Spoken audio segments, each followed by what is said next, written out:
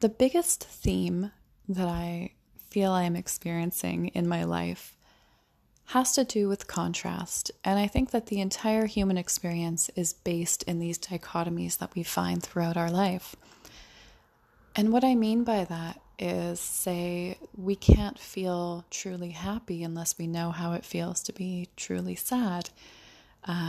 Or we can't feel and understand our privilege unless we see or experience that life without such privileges. And in many ways, there are ways we'll never fully be able to have certain contrasts and really understand the depth of the experience that we get to have.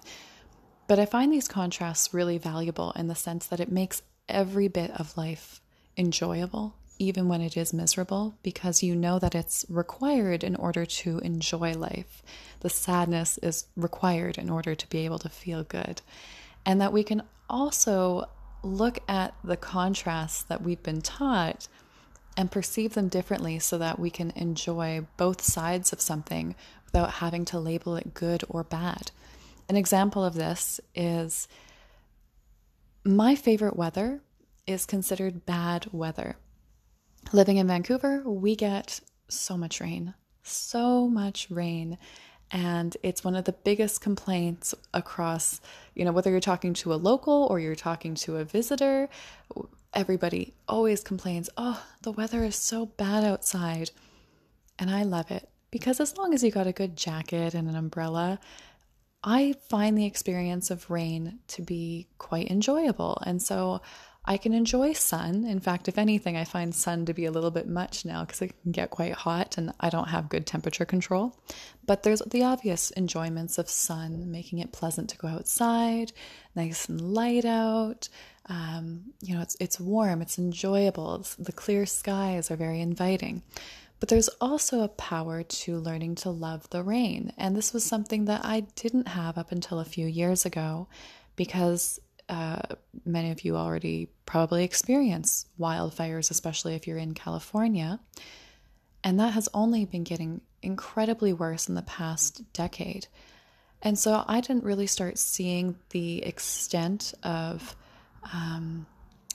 trouble and misery that can come from wildfire smoke up until a few years ago when we'd had such bad wildfires here in BC, Canada, that our skies were pretty much smoke screens for about a month.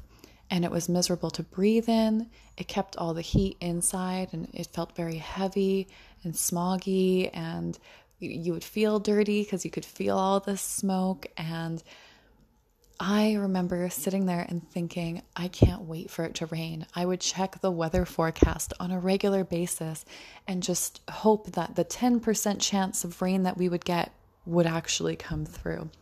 And so after a month of going through this and we finally had our first rain, I really understood how powerful and important it was for me to see that contrast so that I can see the contrast of rain as positive in that situation just as much as I can see it as negative, the way people perceive it against something like sunny weather. And so there's a way to see each individual contrast and the good and bad of an experience. It can be good in some contexts, it can be bad in some contexts, and the whole choice of how we're going to experience it is based on our own perspective. So when I see the rain and maybe it's windy and it's crazy, I stop and I enjoy how it looks and how it's this dance that's happening outside with the trees, and sometimes the seagulls are out playing in it, and there's so much beauty in that. And I listen to the sounds of it and the sounds of the droplets coming down, the sounds of water coming down the pipes, or the wind chimes that are going off, and I find beauty in that. And even being out and experiencing it and getting that little bit of water on your face or in your hair and looking like a total mess. But that's something that can be perceived as beautiful, because now when I look at rain, I look at it as a form of clarity and a form of healing and bringing life to our earth in a way that I didn't before. Before it was just, oh, well, this means I can't play outside. The truth is that's not the case. You can play outside. In fact, I think I did play outside in the rain when I was younger, and it was only once people started complaining to me and when my ego was more fully developed as a teenager that I decided to go along with this idea of good and bad weather because of what people were saying, which I wonder if they got because they were taught certain things when their ego came into awareness. And so, whatever you're feeling and whatever you're going through, and if you have a really tough time with your job and you hate your job, think about the contrast of how you need to dislike that in order to love another job that you're going to have. And also look at the contrast between the job that you have and the job that a third world country worker has, where they're not even making enough money. And to see it from those two perspectives and understand that whatever experience you're having and whatever feeling you're having towards it could be perceived as good or bad, and it's your choice and the type of life you want to live. And I'm not going to sit here and tell you what type of life you should be living, because I'm not in your head, I'm not in your life, and some people just want to be miserable. Some people just want to see things as bad. And if that's what you want to do, that's fine, but I probably will keep my distance.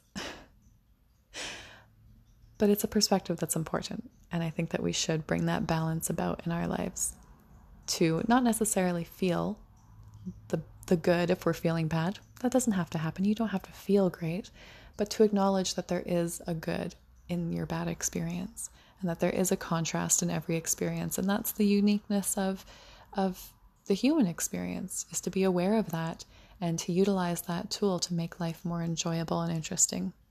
So I hope this was of interest to you.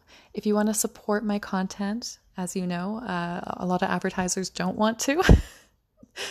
So I have a Patreon, which you can check out. It's patreon.com/clearyourmindset, or you can follow me on Instagram or Facebook if you have questions, or if you have any ideas for what you would like to hear me discuss on this podcast. I'm more than willing to take them. So you can leave them there. But anyhow, thank you so much for listening, and I will see you. Well, I won't see you. You'll hear me soon.